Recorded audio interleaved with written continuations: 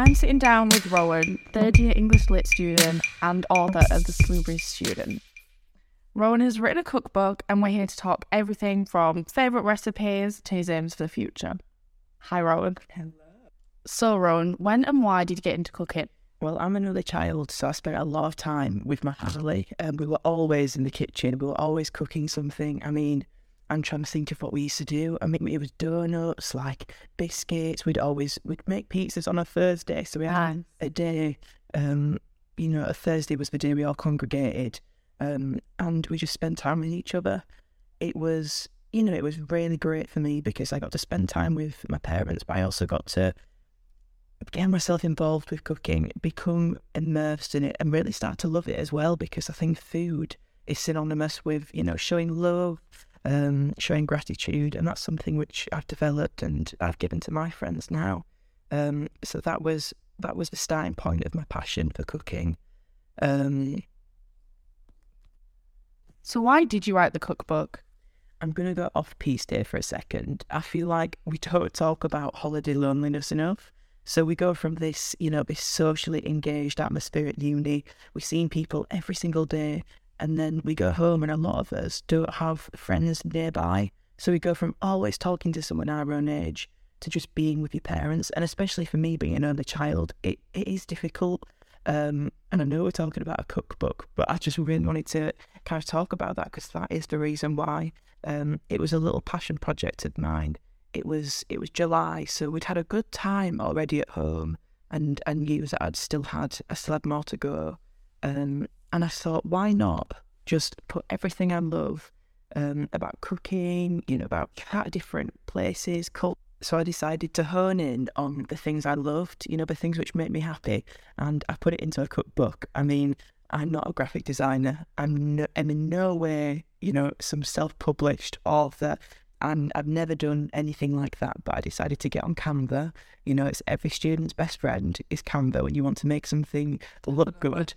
And it was I just put it in and I just made sure that everything I loved, even to the colours, even to the theme, was on that page. So I came out with, eventually, a really attractive, if I do say so myself, cookbook, all about the things which make me happy, and it really lifted my spirits, and I became just so much more involved with my life at home. Made more of an effort to see my friends after doing it, because I realised that there's no point sitting and wallowing because you're missing people. Just get up and do things. So Rowan, tell me, what is your favourite recipe in the cookbook? It's difficult because every single one of them I've tailored to how I like to cook it. Cooking's it's very subjective. There's never an objective recipe. But I would say my favourite recipe, and I think it's, I've made French onion soup quite a lot, and I think my recipe is, is really getting there. So I'd say French onion soup. Lovely. It's really hard to do. It takes forever. But if you do it right and you source the right ingredients, it can be really, really, really cheap. So it's not a stretch on the wallet like you might think. You have to stand there, you have to turn the onions, you have to make sure it's all going to plan. But apart from that, it does itself. So that's one of my favourites. And it's also because it's not quintessentially British. I wanted to move away from things which we might think, like bangers and mash. A lot of students, bangers and mash, toast, beans on toast. Yeah. So I wanted to move away from that and bring some kind of European, a better standard of food for a cost which people can cook. So I think that's why the French onion is my favourite. It's, it delivers on flavour, price, satisfaction, everything really. And you can freeze it and save it for later. So what's not perfect? Exactly. So that was part of the reason why I did it. I also wanted to do it because I'd started doing dinner parties to people, for my friends at uni.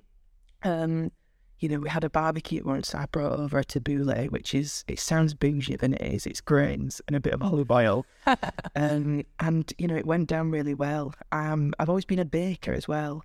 And in first year, I went home and I made a cake, and it was so grand. This floral 4-layer cake. And everybody was, kind of surprised that it's just something I love to do and I can put my hand to and pull it off.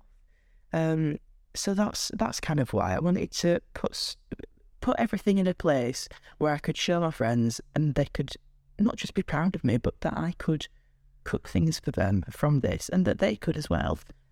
So it's very much orientated around me wanting to do something for myself and me wanting to do something for my friends and for them to be proud of me. So, Rowan, what is the aim of this cookbook? Well, it's no secret that university facilities aren't the best. They're not well equipped, and when they are, there's probably about 20 people trying to use one hob. So I wanted to make a cookbook which relied on, cheap, affordable, accessible ingredients which you don't always have to cook, or which you can prepare before and save for later. Things which can work around your week, your schedule, and your taste as well. So that was my aim. I think as well, we're going into a cost of living crisis. It's all over the media, it's all over the news, and it's something which is going to affect a lot of people and is already affecting a lot of people. Even when I wrote it back in July, we were feeling the strain. So I really wanted to be able to create something which would help people uncover maybe recipes, different foods, cuisines which people might not know are so accessible and affordable, and be able to eat well and create just some lovely things for yourself and for your friends, and lighten the mood, eat well, go to uni. We need to do that. We need to feed our brains. So that is kind of the reason why I wanted to cheap, affordable, delicious. My 3 keywords. Okay, what is the plan for the future then? Well, I've already had experience in the social media marketing sphere.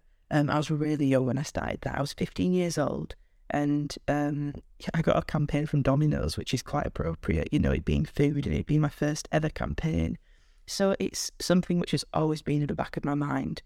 And since writing the book, I think that the future would just be me in some sort of food demographic writing, a food writer maybe.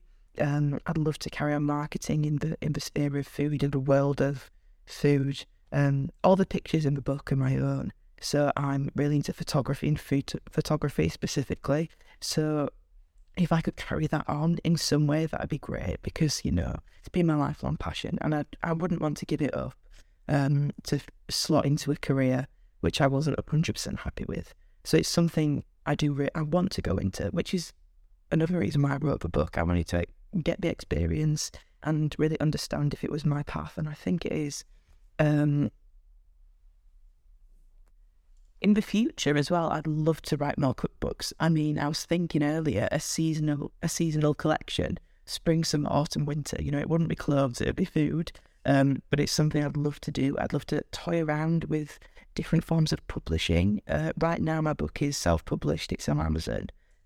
So I'd love to really, maybe formalise my publishing, get a wider reach, because I think it's important that people learn, students become acquainted with different ideas and recipes, and I'd love to help with that. So I think that's where the future holds, and I'm really excited for it. It's going to be, if I'm doing something with food and cookery or baking, then I'm going to be happy, and I hope to share that with people. So it sounds like a good future to me.